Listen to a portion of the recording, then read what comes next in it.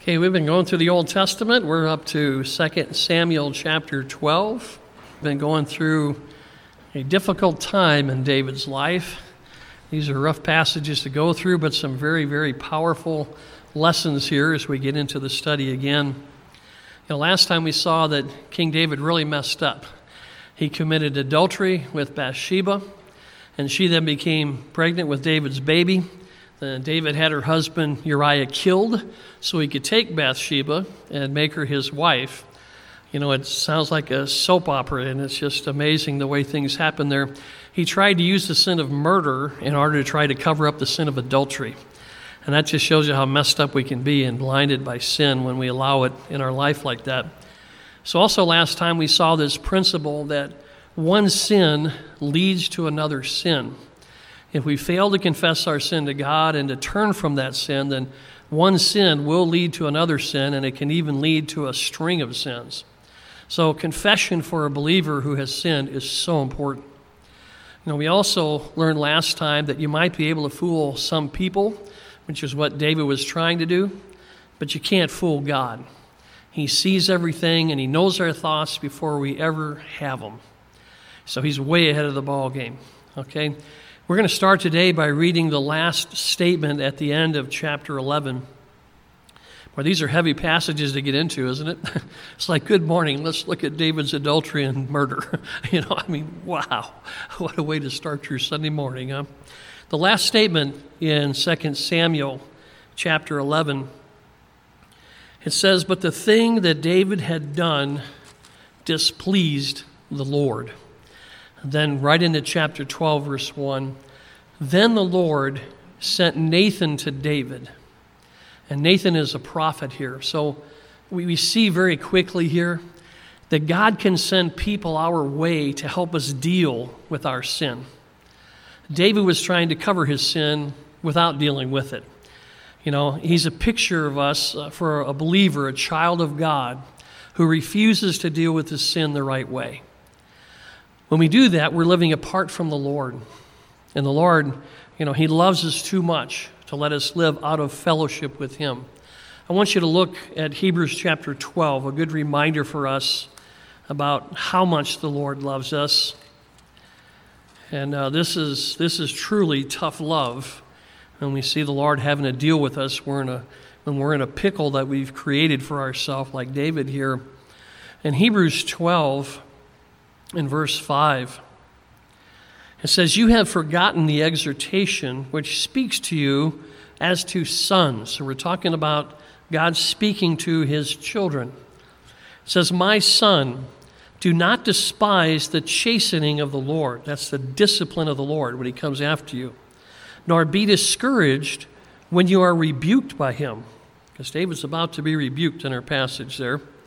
"For whom the Lord loves, He chastens." So we get from this, the Lord only disciplines, He only chastens those that He loves. So when God has to come after us, it's a good thing. We need to accept that as, Lord, I know you're loving me right now. Okay? And it goes on to say, "For whom the Lord loves, He chastens, and He scourges every son whom He receives." So every son that is a child of God is going to be chastened by the Lord. We're going to be disciplined by our Father. Verse 7 goes on, "If you endure chastening, God deals with you as with sons. For what son is there whom a father does not chasten, doesn't discipline? But if you are without chastening, of which all have become partakers," how many? All of God's children have become partakers of His discipline. If you don't have that discipline, then it says you are illegitimate and not sons. So the Lord's very clear that if He's disciplining you, it's because you're His child. He loves you, okay? And the Lord doesn't want us to remain in a place of failure where we're in a damaged relationship with Him because of some sin in our life and we're just refusing to deal with it. So the Lord is stepping into David's life, and He's going to help him in this passage, even though it looks pretty rough as we get into this. You see, when we refuse to confess our sin, the picture is we're running from God, not towards Him. It's like us avoiding someone that we're at odds with and we really don't want to see them. The Lord doesn't want us to live like that. He always wants us to have an open fellowship with Him. And in David's case, the Lord gave him over 9 months to confess and repent on his own. But David did not confess during that time. Now, from David's perspective, he probably thought that he got away with his sins and that God was apparently okay with them because he hasn't been knocking on his door, right? But when the Lord doesn't rebuke us right away after we have sinned, don't think that he's okay with it. He's simply giving us time to confess on our own. If we don't confess on our own, then the Lord will step in and deal with us. I like what somebody said. The Lord will deal with us privately at first, but if we don't respond to that, then the Lord knows what we need to be broken and repent. David wasn't broken on his own after 9 months. We know the child was born, so it's been a 9-month period. So here the Lord is going to step in. He sends Nathan the prophet to David.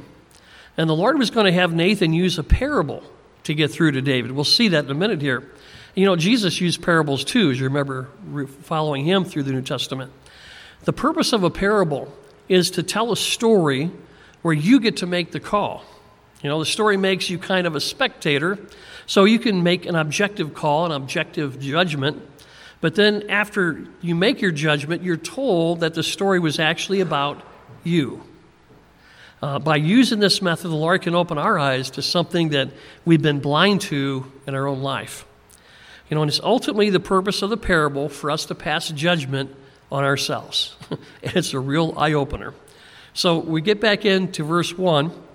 It says, the Lord sent Nathan to David, and he came to him, and he said to him, there were 2 men in one city, one rich and the other poor.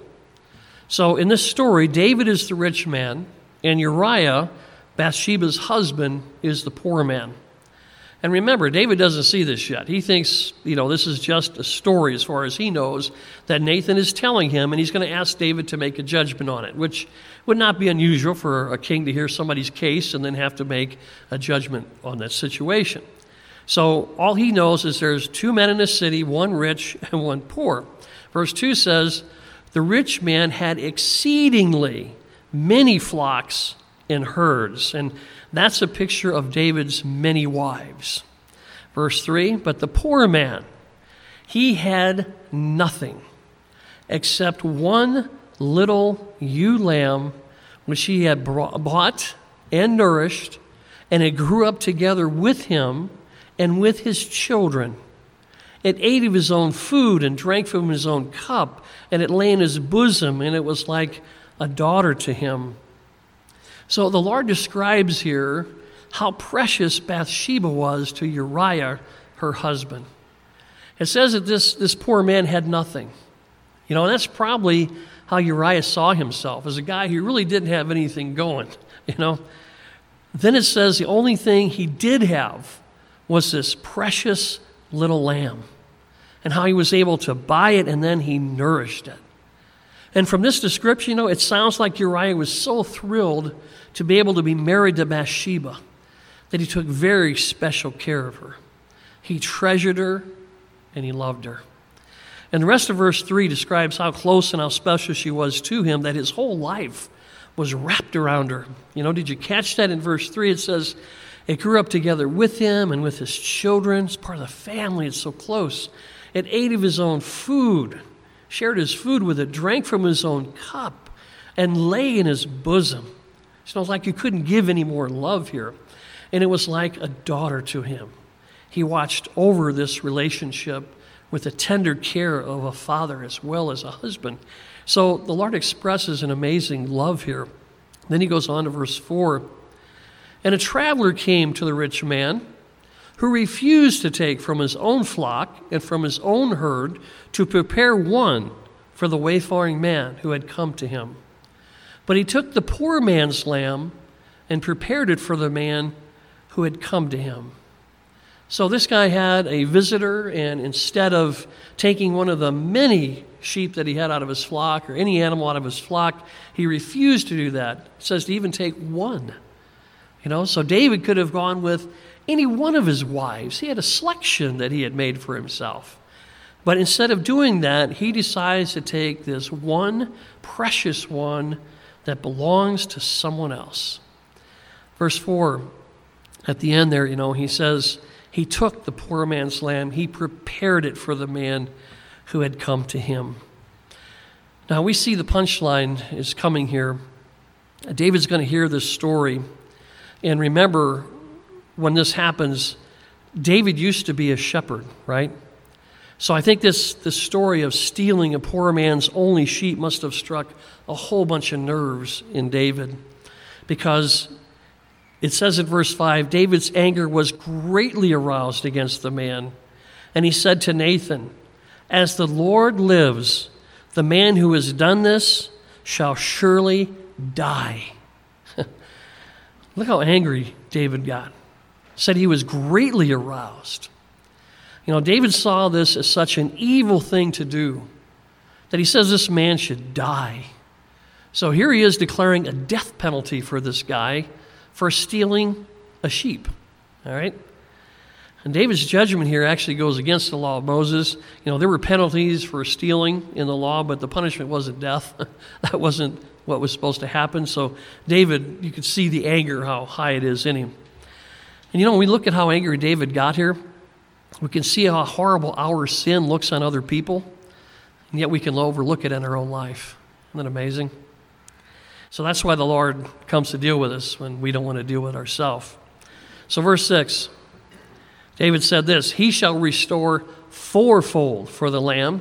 So he's going to have to give back 4 to this poor man since he did this, because he did this thing and because he had no pity. Now this part, it was in the law that you would restore 4 for the one that you had stolen if you're caught. So that part he did agree with the law, but the other part he was going overboard on that. And the Lord did that intentionally, using that picture of the lamb, knowing his shepherd heart was going to pop out on that one and want to react. You notice something too here. David said this rich man had no pity on the poor man. Good judgment by David. The guy didn't have any pity, thinking, this is his only lamb. I'm really going to do that to this guy? I'm going to take the only one he's got? So he shows no pity. And wow, David himself showed no pity for Uriah or for Bathsheba, for that matter, He didn't take time to consider how Bathsheba was Uriah's only treasure in life. And David didn't care that he was originally, if you remember, he was going to let Bathsheba, have to take care of this child without letting it know who its true father was, and having to lie to her husband for the rest of her life. How cold is that? So isn't it amazing how our sin can make us so uncaring toward others, and how badly it's going to affect their lives? It's like we really don't even think that through. You see this, and if the depth of this hits you like it hits us, it should. We say, Lord, help us to remember these things every time we're tempted to sin, that there are other people, there are other lives, there are other folks who are going to be affected by us turning away from you, even for a moment here. So go on to verse 7.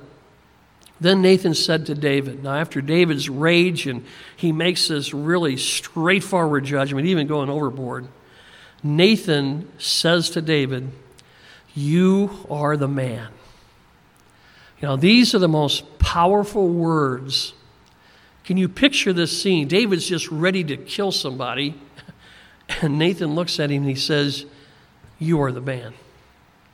Now, they must have crushed David when he heard these words. When you judge a wrong in a story like this, and then what's raised in front of you wasn't what you were expecting at all, it was a mirror. Nathan says, "Look, I'll show you a picture of the guy, and it's you." Wow. And then realize that you were the evil guy in the story, and then you realize even further that the evil you did was way worse than the guy in the story. Wow. And you can praise the Lord that he has Nathans. These guys that are willing to step up and speak to the most powerful person in the nation, the king, if that's who the Lord sends them to. And not to shy away from that calling, even if it can threaten their life. And he could have. David's the king. He could say, "You're done, buddy. Take him out, take his head off," and it'd have been gone. In 10 minutes, he'd have been over. Nathans are real hard to deal with when they first show you the mirror. But later on, you praise the Lord for them and how they were used in your life to bring you back to the Lord. So thank the Lord if you use Nathan's in your life. And after Nathan says those powerful words at the beginning of verse 7, then he goes on to reveal the heart of God toward David at this point. And we can learn from this as well. Look at verse 7 again as it goes on. He said to David, "You are the man, and thus says the Lord God of Israel, I anointed you king over Israel, and I delivered you from the hand of Saul." So the Lord says that he is the one who put David in such an honored position in the first place, and he anointed him to do that job. And he says that he even protected David's life, from the most powerful man in the nation, King Saul, when he was trying to hunt David down and kill him. So the Lord delivered him from that death threat that David was under. And he goes on in verse 8, "I gave you your master's house and your master's wives into your keeping, and gave you the house of Israel and Judah. And if that had been too little, I also would have given you much more." So the Lord says that he's the one who put David in that position. He anointed him to do that job. And he says, that he even protected David's life when he was in trouble. And can you imagine what he's telling him here in verse 8 when he said, I gave you this, and if that wasn't enough?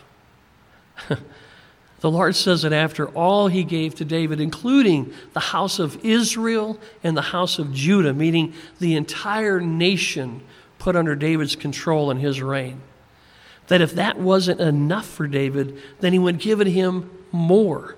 And not just a little more, but much more. It makes you wonder how much we miss out on when we take matters into our own hands and think we have to sin in order to get what we want. Do you think the Lord will say to us one day when we stand before him, I would have given you much more, and all you had to do was ask and trust me? Wow. You can chew on that thought for quite a while, can't you? And did you notice the Lord said to David, notice this pattern. He said he anointed him, and then he delivered him, and then he gave to David. And that's the same thing the Lord could say to you and me. He anointed us with his Spirit. He delivered us from our sins, and he has given us blessing after blessing. So the Lord can tell us the very same thing. And look at the beginning of verse 9. Why have you despised the commandment of the Lord to do evil in his sight? Notice how clearly the Lord points out that horrible impact of David's sin. To despise means to look down upon. So that meant that by David's actions, he was looking down on God's commands not to commit adultery and not to commit murder as though they weren't important. My agenda is more important than what God says here. That's despising, that's looking down on. So when we do that, we're saying in effect, I know better than God. I know what he said, but I'm going to do this. So we're saying, I know better than you, Lord. We would never say that out loud, but that's what our actions are saying when we go against God's commands. Ouch. That hurts, and it should.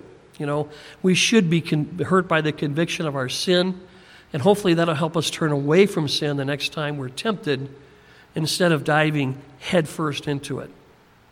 Go on in verse 9. He says, why have you despised the commandment of the Lord to do evil in his sight? You have killed Uriah the Hittite with the sword. David wasn't there, but God's saying you're responsible for this. You have taken his wife to be your wife, and you have killed him with the sword of the people of Ammon. So God points his finger right at David, and he clearly calls out David's sin. He declares that David is responsible for his sin. And this is such an important principle, that we're identified as sinners, and our sin is pointed out specifically. When we accept the responsibility for our sin, then we can deal with it and get past it. And that's what David needed. He needed to have that put right smack dab in front of him, and the Lord saying, here it is, David, you have to deal with this now. It's such a tragedy in our society that we're told not to accept the blame for our own sin. They want us to blame the culture, or the upbringing, or our parents, or anybody, even the police, but not yourselves. Don't blame yourself for what happened. It's no wonder that people get stuck in the rut of their own sin. They're not being taught how to deal with it and how to get free from it. Verse 10 goes on. Now, therefore, this is the words of the Lord coming straight through Nathan to David. The sword shall never depart from your house. And here's the reason. Because you have despised me, and you have taken the wife of Uriah the Hittite to be your wife. So the Lord shows David the consequences of his sins. And the consequences are painful, but consequences are helpful too. They help us to avoid sin the next time because we don't want to have to face the pain of the consequences. That's why spanking children is so important. The lesson from spanking is that sin brings on painful consequences. It's a very simple principle. And the spanking that is done in love is the best way to teach young children, who are not old enough yet to reason with, that sin brings pain. And those painful teaching lessons can help steer a child in the right direction and help them avoid even more serious consequences down the road. Proverbs 23:13 says this, do not withhold correction from a child, for if you beat him with a rod, he shall not die. You shall beat him with a rod and deliver his soul from hell. Wow, the Lord says it really straight. And Proverbs 13:24 goes on and says, he who spares his rod hates his son, but he who loves him disciplines him promptly, meaning as needed. So if we listen to our modern society, when you think about it, it's actually telling us not to love our children and not to help protect them from bad consequences later on in life. Let me ask you, do you see young people who are going to a very dangerous situations and getting in horrible situations? They've not been taught different. They run headfirst into some of the worst things they could possibly get into and may even lose their life. Boy, when we get away from God's word, we just go off the deep end of foolish, right? The Lord promised David violence in his family as a consequence for his sin. And look what it's going to cost David. We'll see this down the road, but he's going to lose 3 sons later on by the sword. And even now, he's going to lose this baby son that was born to Bathsheba. So it's interesting to me, it's kind of the principle of restoration with that, giving back 4 for the one you took. David's going to lose 4 lives in his family, 4 of his sons, for the life that he took of killing Uriah, Bathsheba's husband. Wow. Very painful consequences.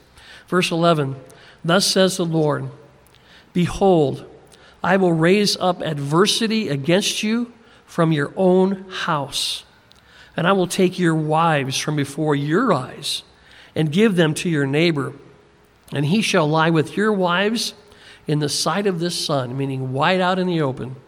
For you did it secretly, but I will do this thing before all Israel, before the sun.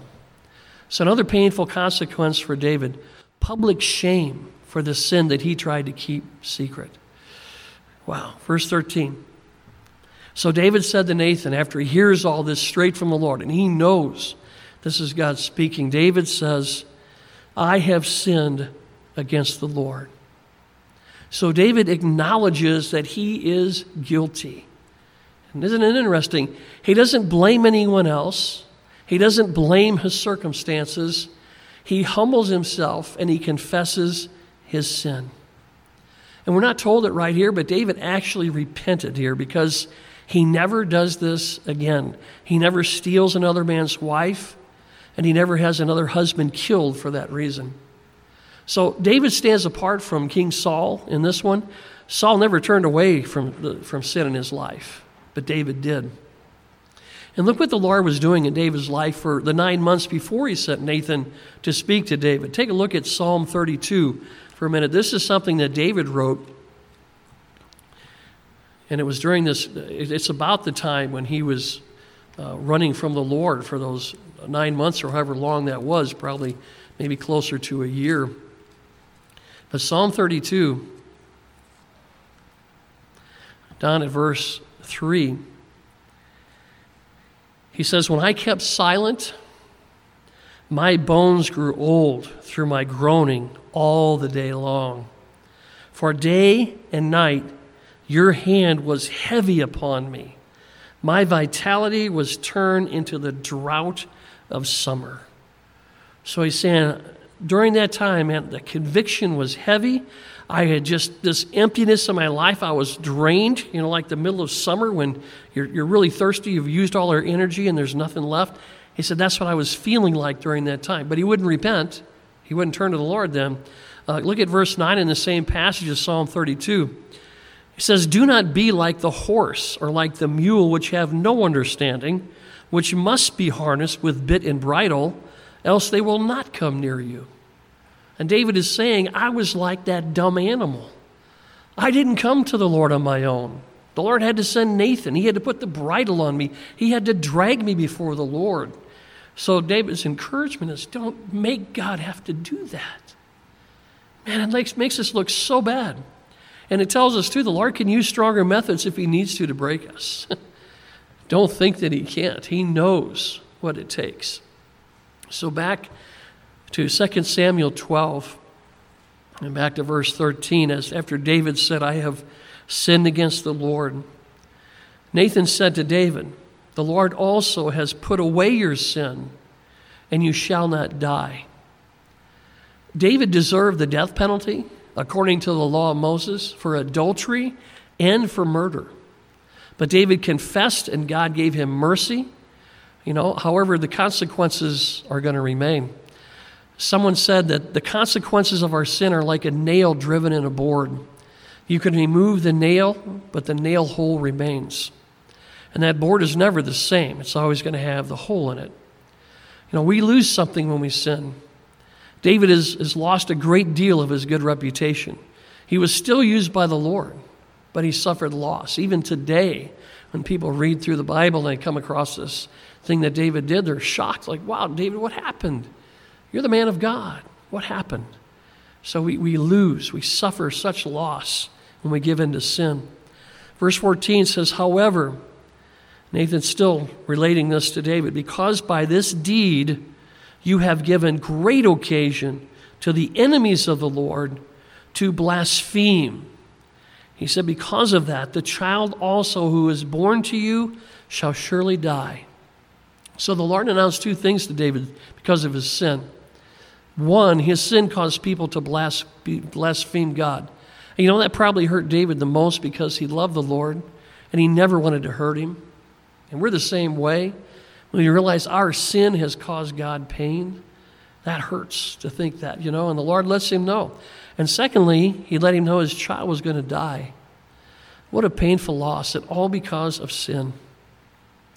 Verse 15, "Then Nathan departed to his house, and the Lord struck the child that Uriah's wife bore to David, and it became ill.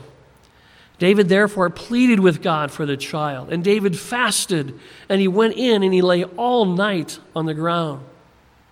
So David pleaded, and he fasted, and he laid on the ground all night. And it's amazing how important people become to us when we're about to lose them. If we could just wake up to how valuable they are before it gets to that point. Look how David has changed, though. He went from pushing this child away when he thought he was going to get caught in his sin with Bathsheba to pleading for this child's life. That's a huge change we see in David. Verse 17, "So the elders of his house arose," so David's leaders come now, "and they went to him to raise him up from the ground." They want to encourage him. They hate to see him this way. But he would not, nor did he eat food with them. Then on the 7th day it came to pass that the child died. And the servants of David were afraid to tell him that the child was dead, for they said, "Indeed, while the child was alive, we spoke to him, and he would not heed our voice. How can we tell him that the child is dead? He may do some harm." When David saw that his servants were whispering, David perceived that the child was dead. Therefore David said to his servants, "Is the child dead?" And they said, "He is dead." So David arose from the ground, washed, and anointed himself, changed his clothes, and he went into the house of the Lord, and he worshiped. Then he went into his own house, and when he requested, they set food before him, and he ate. Did you see what David did after the child was gone? The first thing he did was worship the Lord. This shows that he submitted to the Lord's will. If we ask the Lord for something and he clearly says no, then we know God's will for that particular request was no. So then we should honor the Lord, with our submission to his will. And you think about it, that's what we want to hear from our kids, right, when we tell them no? Don't we want to hear them say, "Okay, Dad, if you say so," instead of, "What? Why?" And all that. Verse 21, then his servants said to him, "What is this that you have done?" They don't get it. "You have fasted and wept for the child while he was still alive. But when the child died, you arose and ate food." And he said, "While the child was alive, I fasted and wept." That's true. "For I said, who can tell whether the Lord will be gracious to me, that the child may live? But now he is dead. Why should I fast? Can I bring him back again? I shall go to him, but he shall not return to me." So David's servants, they didn't understand. So he explained it to them that he can't change death. That's out of his control. He'd been asking for a reprieve, and God's answer was no. So David accepted God's will. He was obviously still hurting over the loss, but he was saying amen to what God had said no to. You know what David says in verse 23 at the end when he says, "I shall go to him, but he shall not return to me"? It shows us that the truth that there is life after death. David knows, I'm going to see him again, just not right away.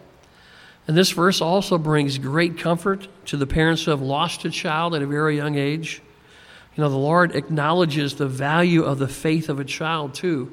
He doesn't say you need to have the faith of an adult. He says you need to have the faith of a child. That faith is much stronger than the faith of us doubting adults. The young kids haven't learned to doubt yet, huh? Like we do when we grow.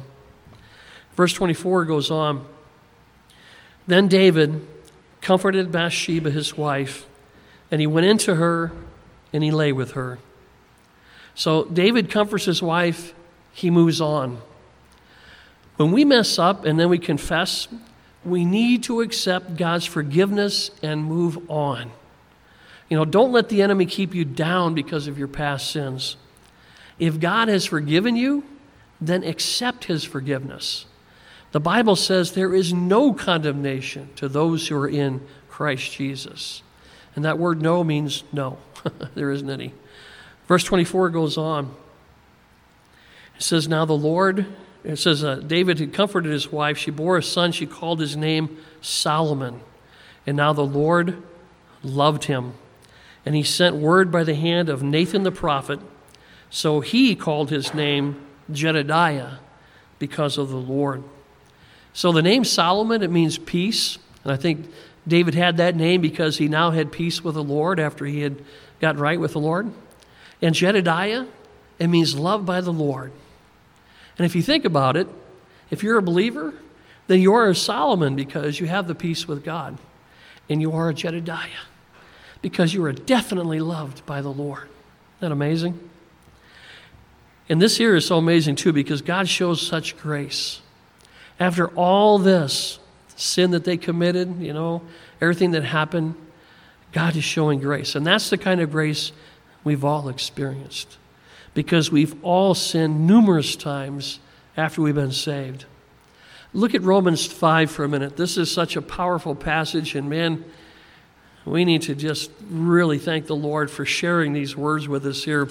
If you look at Romans chapter 5, and you look down to verse 15, it says, But the free gift is not like the offense. For if by the one man's offense many died, much more, notice that, much more, the grace of God and the gift by the grace of the one man, Jesus Christ, abounded to many.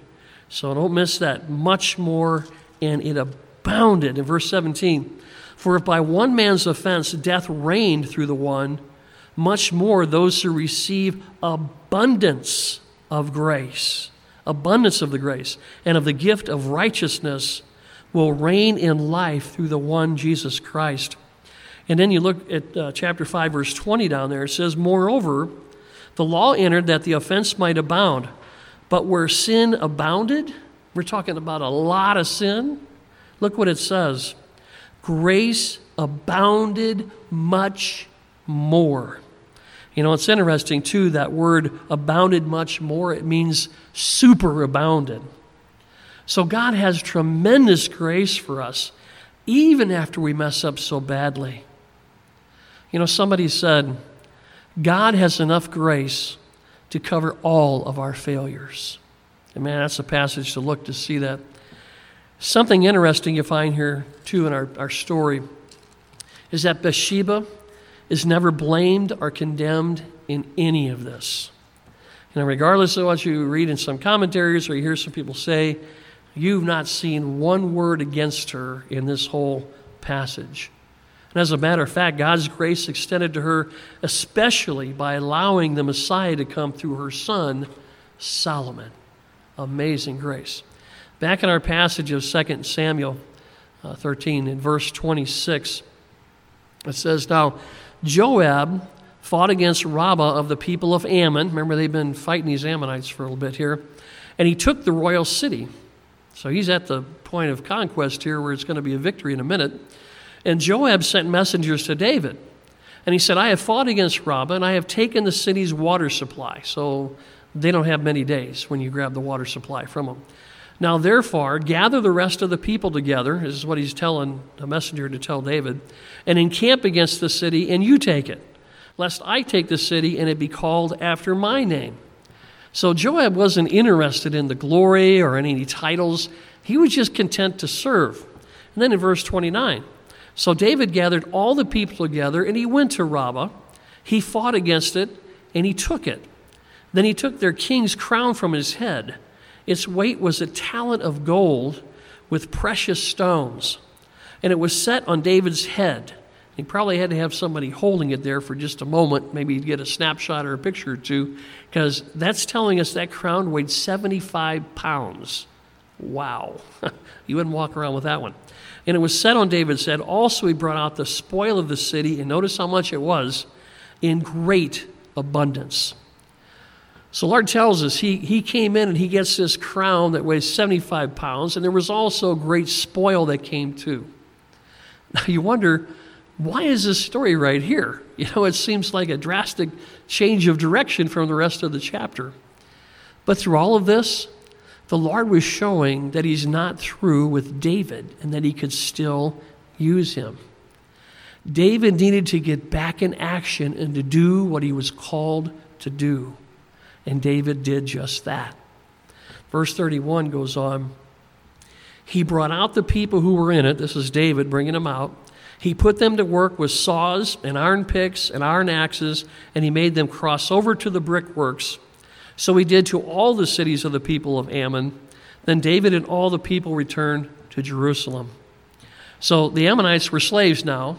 David conquered them all, every one of them, and now they're slaves. They're laborers, on our Labor Day weekend. They were made slaves here for David's reign. And these were the folks who had insulted David's ambassadors that he sent to Ammon a few chapters ago, if you remember that story. Now here's some lessons we learned from this passage. This is an amazing passage.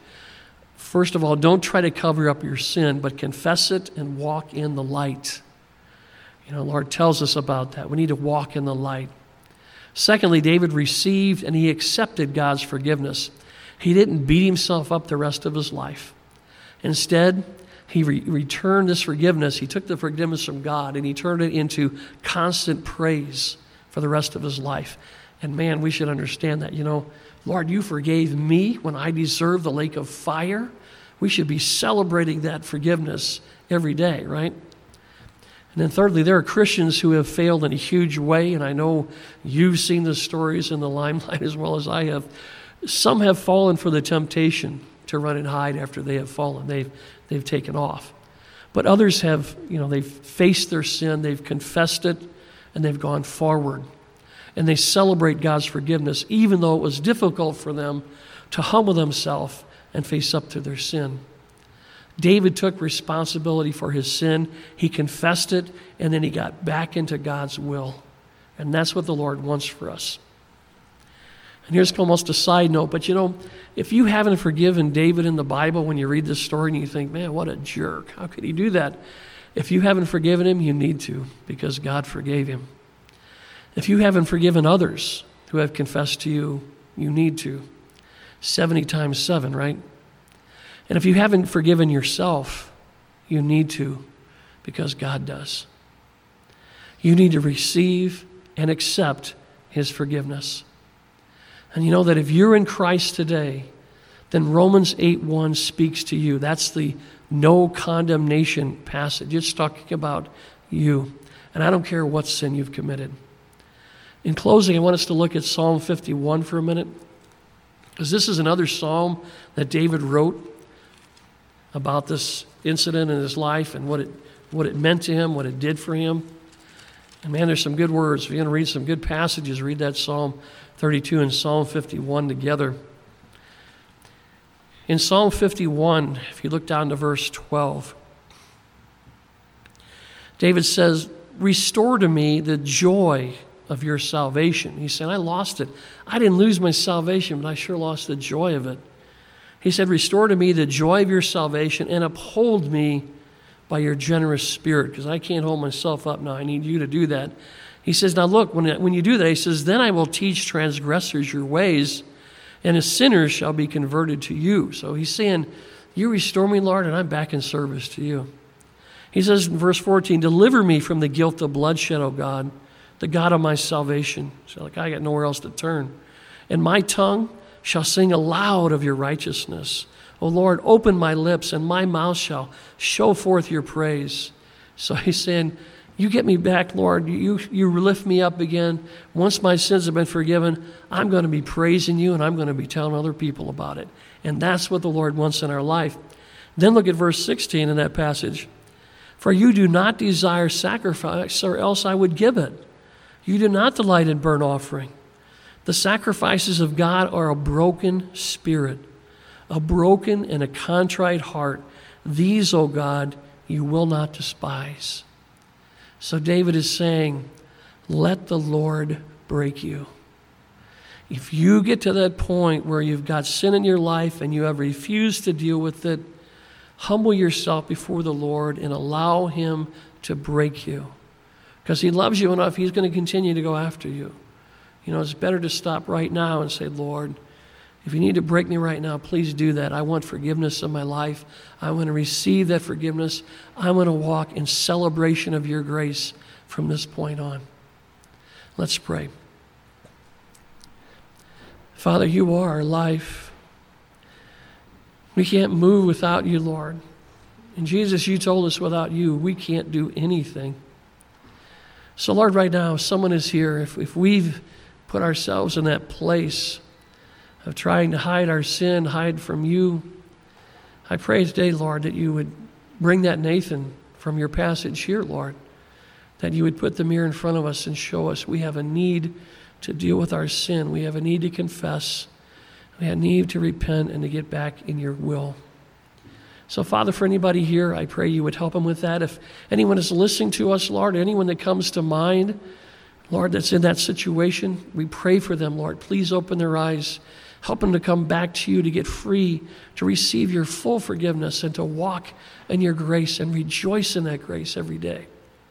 Thank you for the long suffering you have with us. Thank you for your patience. Thank you for your tremendous love.